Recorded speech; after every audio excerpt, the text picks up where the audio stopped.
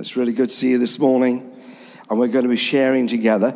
And we're in this incredibly unusual subject, dealing with emotions and emotionally healthy spirituality. And at the end, the 3 young people instead of the 53 young people, thank you for being here this morning. They're going to help by giving you something to take home. I have to say that when I was given this subject, I thought, what on earth is this about? And I can now say I wish I hadn't been given it, because it's one of the most soul-searching series I've ever seen in my life. And at the end, you're going to get a 10-point thing. And when the 10-point thing comes, I will tell you now, 3 of them were like bullets. They shot me to pieces. Now, which 3 do you think got me? Well, you'll find out at the end. But I suspect that when you read it and pray about it, something will come to you. And you'll say, it is time to sort myself out. We need to become strong Christians, deep Christians, powerful Christians, serving Christians, and shaped by Christ Christians. I think an unfortunate thing is that we are very often shaped by the world in which we live. And we're going to be talking about Saul. And Saul started the journey well and then made a mess of it. He was shaped by the world in which he lived. We're going to be contrasting that with Samuel. And Samuel was shaped by the God who he served from childhood right the way through the whole of his life until he died. There is a shaping that you can surrender to. The shaping of the world that says, I will be conformed to this world. Or there is the shaping that comes through God, where there is a transformation. And I am transformed, not conformed, but transformed. Because you see, you can't do it by yourself. Being a Christian is not me becoming a Christian. It is me understanding I can't do it by myself. And so I allow Jesus Christ, I invite Jesus Christ into my life. Then the transformation begins. But with a lot of us, we kind of start the transformation and then we stop it. We say we'll go that far, but no further. We'll do this, but not that. We pick and mix. We choose the bits that we want to choose. But we don't get what God wants to give us. So this morning, you're going to be challenged in a way to choose between conforming, as Saul did, or being transformed, which is the beautiful thing that happened in the life of Samuel as a boy. And he walked with God. So it's a bit of a reading, but we're going to take it together. And it's 1 Samuel, and it's chapter 15. So if you have your Bibles, that's great. I think it might come up on the screen. Obviously, it's a bit challenging back there, but thank you for your help. 1 Samuel 15 and verse 10. Then the word of the Lord came to Samuel. I am grieved that I have made Saul king, because he has turned away from me and has not carried out my instructions. Samuel was troubled, and he cried out to the Lord all night. That really is powerful. Verse 12. Early in the morning, Samuel got up and went to meet Saul, but he was told, Saul has gone to Carmel. There he has set up a monument in his own honor and has turned and gone on down to Gilgal. When Samuel reached him, Saul said, The Lord bless you. I've carried out the Lord's instructions. But Samuel said, what then is this bleating of sheep in my ears? What is this lowing of cattle that I hear? Saul answered, the soldiers brought them from the Amalekites. They spared the best of the sheep and cattle to sacrifice to the Lord. Now, I don't know what other versions put in here, but in the NIV it says, to serve the Lord your God. That's one of the most pointed declarations of heart relationship I've ever seen in the Bible, and I didn't see it till I was reading this. I've seen it 1,000 times, but missed it 1,000 times. But it made me just ask a question. How many people go to church to serve a God? But it's your God. It's not my God. Not my relationship. Oh, man, it really got me. And then verse 16. Stop, Samuel said to Saul. Let me tell you what the Lord said to me last night. There's relationship. Tell me, Saul replied. Samuel said, although you were once small in your own eyes, did you not become the head of the tribes of Israel? The Lord anointed you king over Israel, and he sent you on a mission saying, go and completely destroy those wicked people, the Amalekites. Make war on them until you have wiped them out. Why did you not obey the Lord? Why did you pounce on the plunder and do evil in the eyes of the Lord? But I did obey the Lord, Saul said. I went on the mission the Lord assigned me. I completely destroyed the Amalekites, but brought back Agag, their king. The soldiers took sheep and cattle from the plunder and the best of what was devoted to God in order to sacrifice them to the Lord your God at Gilgal. But Samuel replied, does the Lord delight in burnt offerings and sacrifices as much as in obeying the voice of the Lord? To obey is better than sacrifice, and to heed, to listen, is better than the fat of rams. For rebellion is like the sin of divination, and arrogance like the evil of idolatry. Because you have rejected the word of the Lord, he, God, has rejected you as king. Then Saul said to Samuel, I have sinned. I have violated the Lord's command and your instructions. I was afraid of the people, and so I gave in to them. Now I beg you, forgive my sin and come back with me so that I may worship the Lord. But Samuel said to him, I will not go back with you. You have rejected the word of the Lord, and the Lord has rejected you as king over Israel. As Samuel turned to leave, Saul caught hold of the hem of his robe, and it tore. Samuel said to him, the Lord has torn the kingdom of Israel from you today, and has given it to one of your neighbors, to one better than you. He who is the glory of Israel does not lie or change his mind, for he is not a man that he should change his mind.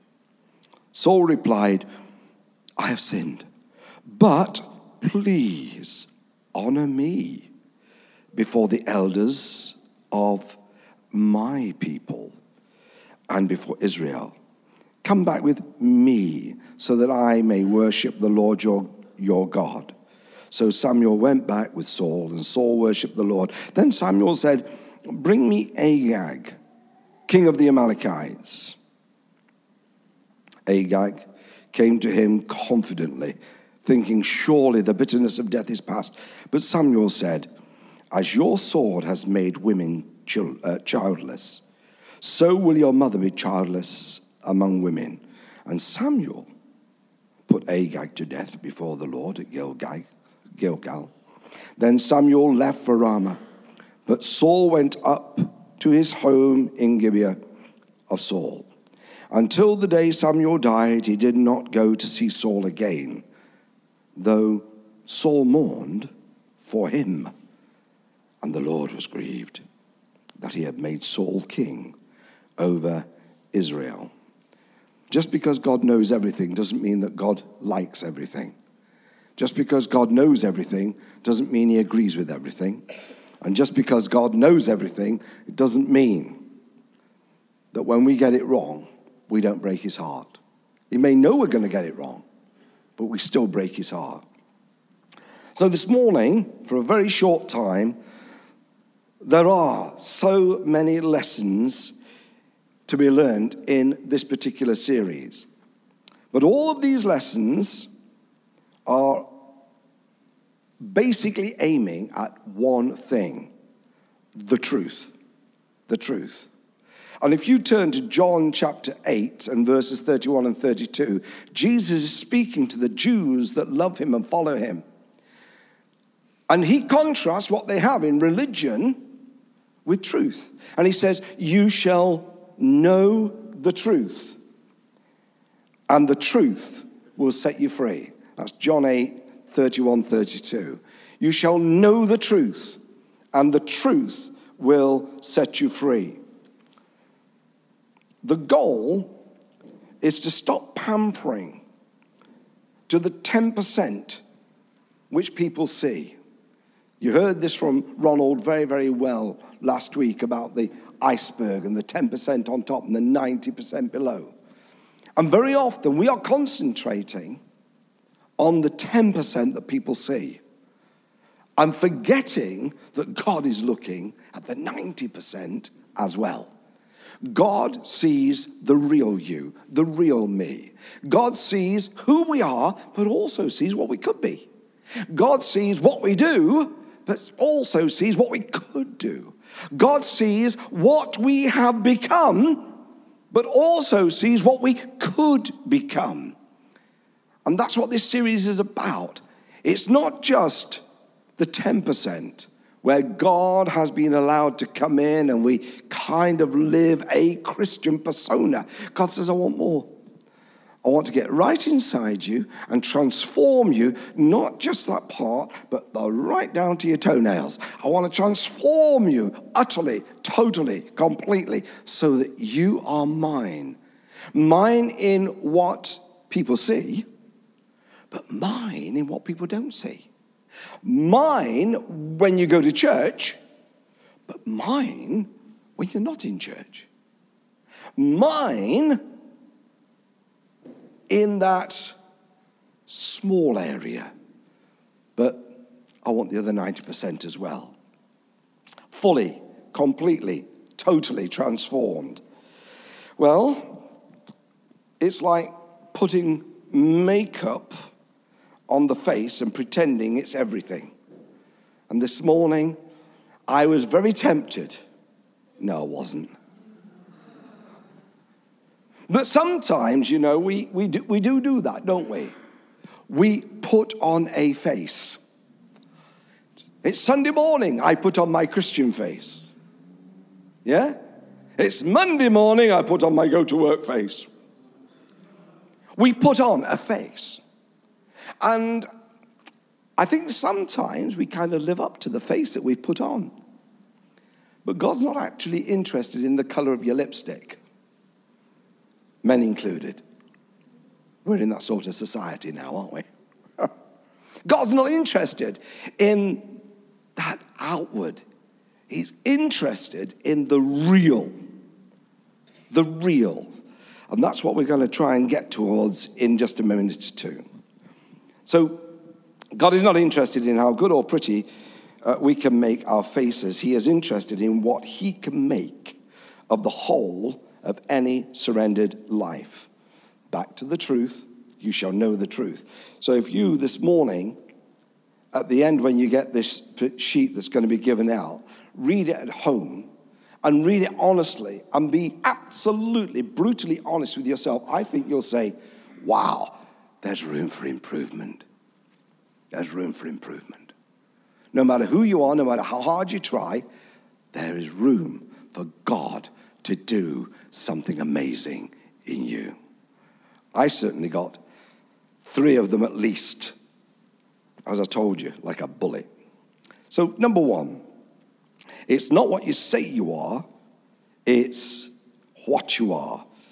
God said in verse 18 to Saul, go and completely destroy those wicked people, the Amalekites.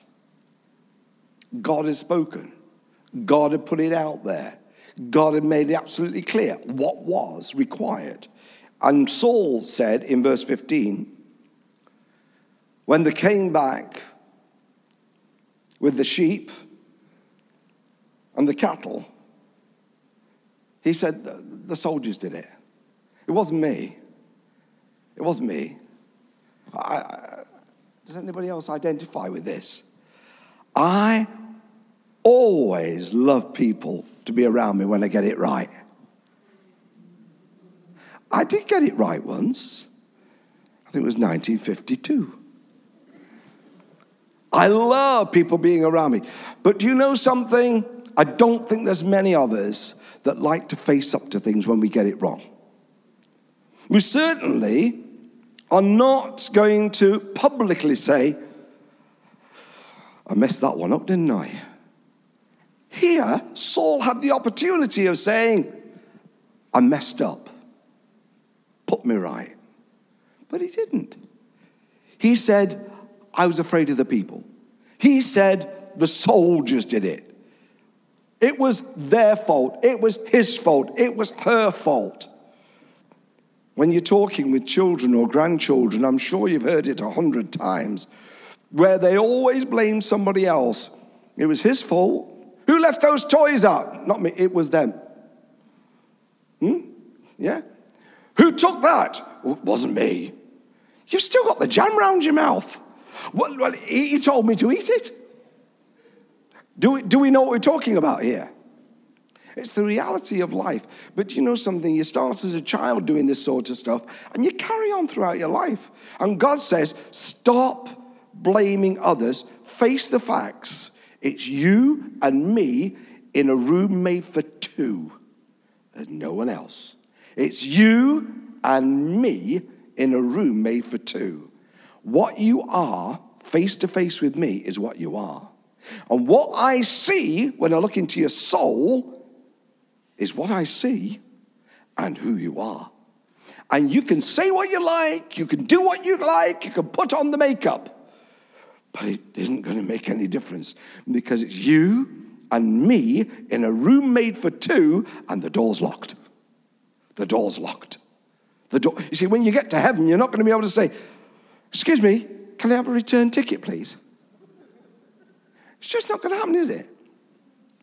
You're going to stand before your Father in heaven, and there ain't no return ticket. You've arrived at your destination.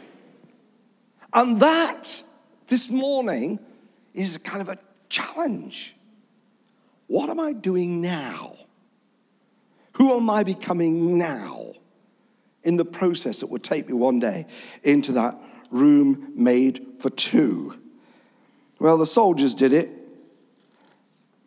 And it really was okay because we took those things for your God. That hurt me. It hurt me. Your God. Your God. That 3 times he says it. Your God. Does that hurt you as much as it hurts me? This was the king of the country. He was anointed by God, appointed by God. And yet, he who started small in his own eyes had become so arrogant, conceited. And even after being challenged, he talks about my people. They weren't his people. They weren't his people. I remember once, a long time ago, having a conversation with a young man. And he talked about my church. And I said, you haven't got one? He says, I do. I says, you don't? I says, you don't have a church? And we had this to and fro, like a tennis match, you know. Ding, pong, ping, pong. I said, it belongs to the Lord. And you are trusted to serve the people as Jesus would serve them. Oh, I see what you mean. So you'll be washing their feet on Sunday, won't you? He said, what? I said, you'll be washing their feet on Sunday, won't you? He says, you're joking, aren't you? I said, I wish I wasn't. I wish I wasn't. Because in actual fact, if we could understand that it's not just Saul who should have been humble and stayed humble, and it's not just pastors who need to understand it's not my church, it's his church, and we are here to serve, but all of us, we all need to learn that God has entrusted you with 70 years, 80 years, 90 years. I heard today of a lady, Billy, lovely to see Billy, one of the earliest men to find Jesus Savior when the church opened here back 46 years, by golly. I said we were both walking around in short trousers then. But Billy was saying about a lady in their church, 101, she doesn't even need glasses. Isn't that fantastic? Wow. But whether God gives you 50 years or 101 years, is it surrendered to him? Is it surrendered to him? Is he allowed to take you and to live his will out through you? Well, that's where Saul got it so wrong. The truth hurts. If you look at verses 17 to 19, Samuel said, although you were once small, you have now got it so wrong. And Saul was not ready to hear that. And if you look at verse 20, he wasn't ready to repent either, because he kind of makes the repentance a bit of a half-hearted effort. He says, I went on a mission assigned to me by God. I went on a mission. He's trying to justify. He's trying to vindicate. It wasn't my fault. The instructions weren't clear enough. It was not, I was doing what I was told. Excuses. Oh, come on, Saul. You're being caught with your fingers in the cookie jar. Just be a man and admit it. Not Saul. He didn't want to. But God says in verses 22, 23, this is what I want. I want you to obey, because obedience is better than sacrifice. I want you to be obedient and not rebel, for rebellion is like the sin of divination, and arrogance like the evil of idolatry. Because you have rejected the word of the Lord, you have been rejected as king. I don't like what I see after that, sadly, because all that there is verse 25, forgive me. He wants forgiveness so that he can carry on. He doesn't want forgiveness for change. Verse 26, 29, more truth, and that truth really hurts. But at the same time, he is not getting it right. He tears the hem of Samuel's robe, and Samuel says, the kingdom's been taken from you. It's been torn from you. And he says, yeah, okay, well, come on. Let the people see it's all right. Let's carry on as we were. Let's pretend that everything's good. I've got to say that we're all a bit that way inclined. We don't like to face up to anything that's not good. We don't like to grow up. We don't like to man up. But we do, sadly, need to shut up. And we need to listen to the truth, because the truth is what sets you free. Saul, if you're an idiot, man up. Face the fact you're an idiot and let God change you. Saul, if you're blaming everybody else for things that go wrong because you haven't got the maturity and the ability to face the fact that it's you that are making things go wrong, not only are you going to destroy the present, you're going to destroy the future. It's time to man up and get it right. Let God change you. But he wasn't willing. All he wanted was everything to stay exactly as it was. Stroke my fur the right way. Never ruffle my fur. Tell me I'm good. Never tell me I'm not. Tell me anything, but don't tell me the things that hurt. You see, I want people to tell me that I'm 6'6". I want people to tell me that I'm slim. I want people to tell me that I am young. I want people to tell me that I'm handsome. And then when they have completed that lovely 4 points, I will pray that God gives them back their eyesight, because they must be really blind. The bottom line is, God only deals with the truth. You shall know the truth, and the truth will set you free. It's the truth that changes you. It's the truth that transforms you. It's the truth that in a miraculous and wonderful way sets you on a new road that will lead you to the purposes of God. Now, I don't know. Does anybody else want to know the truth? Because if you know the truth, it will truly set you free. Okay.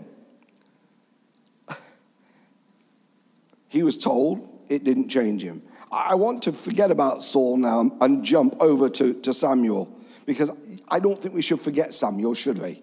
Look at Samuel. Verse 10, the word of the Lord came to Samuel.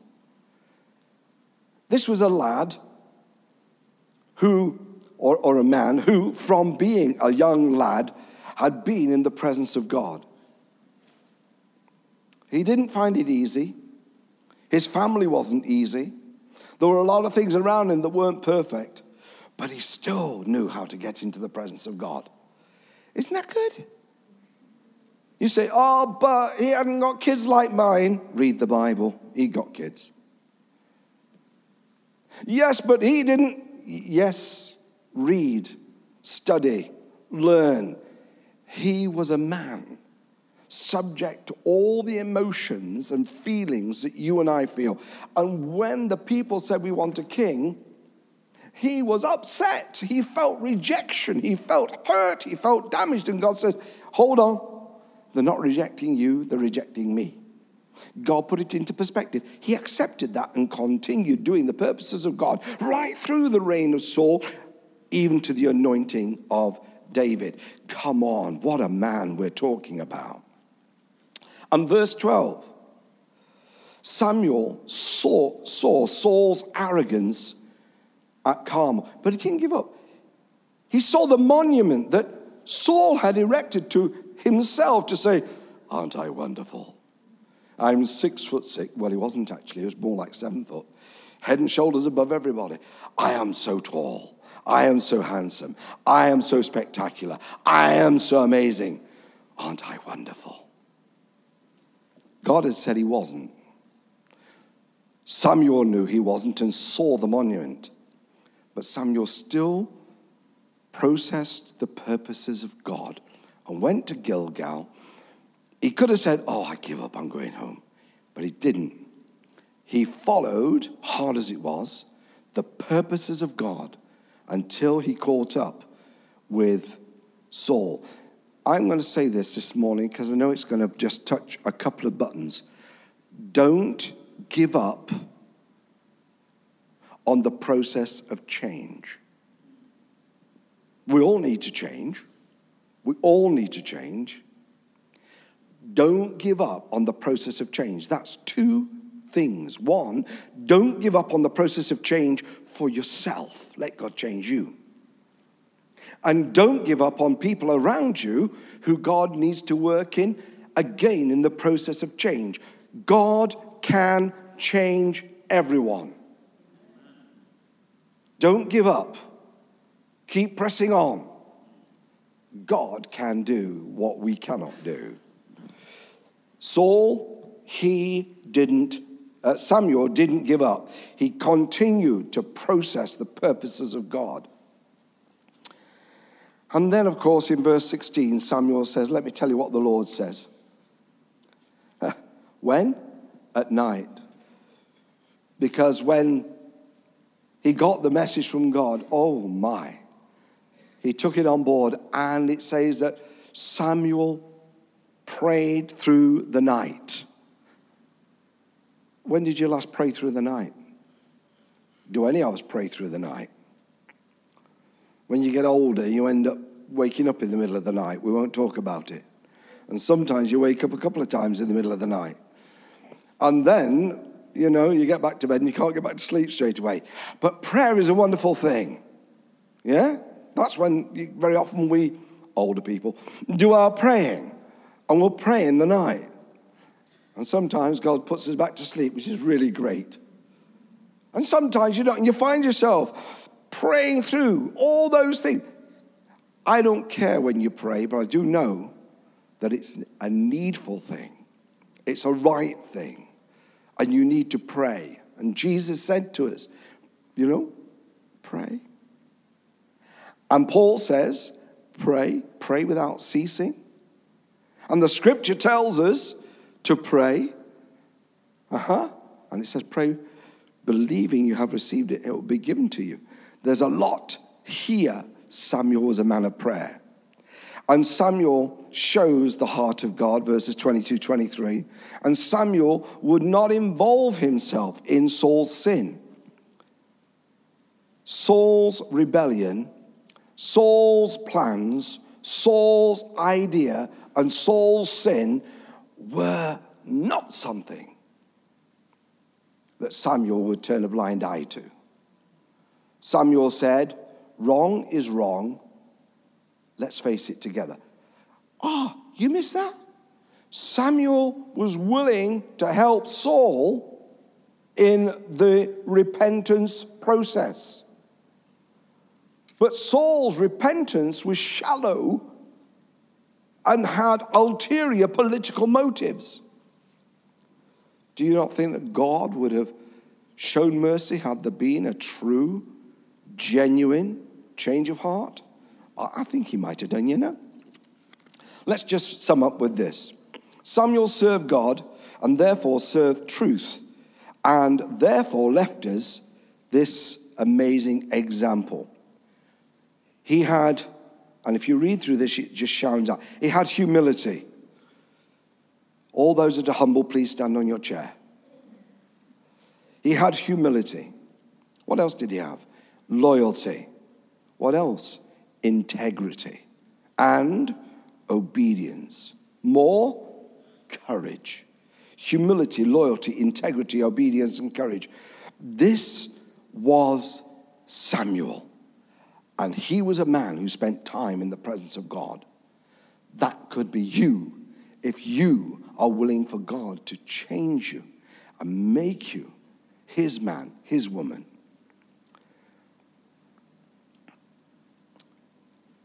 I just want to read a couple of verses from 1 Samuel 8. 1 Samuel 8, verses 6 and 7.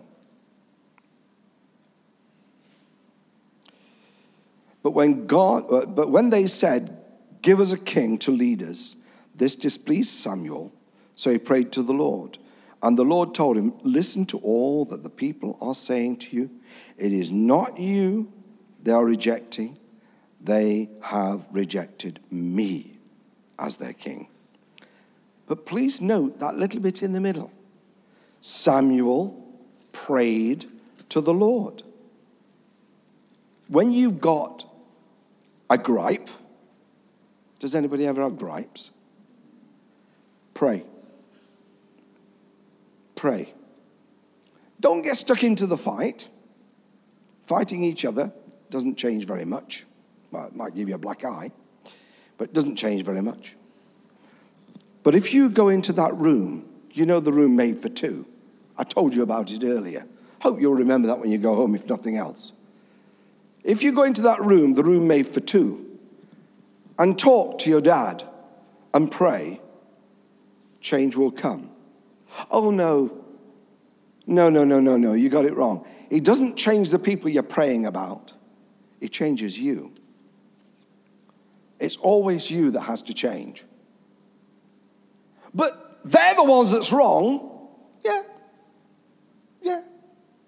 But sometimes they are, within this world, the chisel that forms you into the image God wants you to be.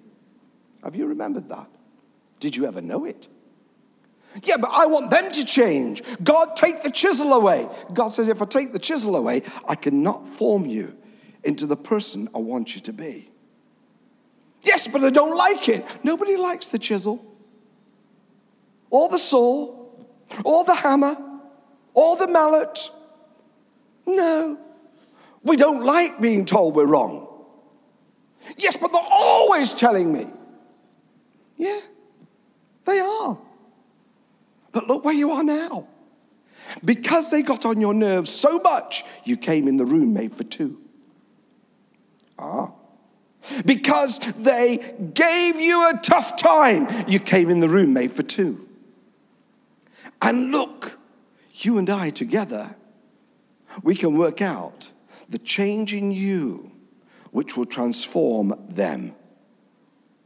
Because you see, there's only a certain amount of criticism that people can throw at you when you have changed by the power and the regenerating processes that God ordains. God wants you and me to get in where Samuel was, in the room made for two. The quality of the seed determines the quality of the harvest. Who do we serve? Why do we serve? What do we hope to get out of our service? If we love, we will find. Love, the love that listens. Love, the love that learns. The love that allows pressures and problems to come, but only to change you, to transform you, to make you stronger and stronger. We do not love to get. Well, some do. We love because Jesus first loved us. And he has taught us to love one another. And that our love for him and our love for one another will cause actions that glorify God and lead others to Jesus. The deeper our love, the more we want to pray. The more we want to drink in his word. The more we want to allow the Holy Spirit to change us, challenge us, transform us, until we know we are in Christ. We know we are new. We know we have and are surrendered. And we know that he's changing the 90%. Well, to those 10 points that you are now going to be given, and there are lists coming round. I'm going to read them out to you, and if some don't hit you, then you must have perfection. Certainly, I think you'll find something will challenge you. The following are the top 10 symptoms of emotionally unhealthy spirituality. Which one symptom is most relevant in your life today? Now, that was a bit sad because I didn't get one, I got 3. Here's the first one.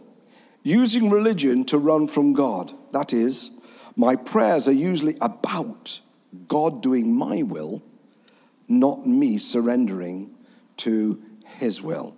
2, ignoring the emotions of anger, sadness, and fear. And that is, I am rarely honest with myself or others about the feelings, hurts, and pains beneath the surface of my life. Number 3, dying to the wrong things. And that is, I tend to deny healthy God-given desires and pleasures of life, such as friendships, joy, music, beauty, laughter, and nature, while finding it difficult to die to myself, protectiveness, defensiveness, a lack of vulnerability, and judgmentalism. 4, denying the past's impact on the present, which is, I rarely consider how my family or origin and significant people or events from my past have shaped my present. 5, dividing life into secular and sacred or spiritual compartments. I easily compartmentalize God to Christian activities while forgetting about Him when I am working, shopping, studying, or recreating. 6, doing for God instead of being with God. I tend to evaluate my spirituality based on how much I am doing for God. 7, spiritualizing away conflict. In the name of peacemaking, we bury tensions and conflicts rather than speak the truth in love. 8, covering brokenness, weakness, and failure. Instead of humility and approachability, I'm highly reactive and defensive. 9, living without limits. Those close to me would say, I try to do it all, or bite off more than I can chew. 10, judging the spiritual journeys of others. I often find myself occupied and bothered by the faults of others.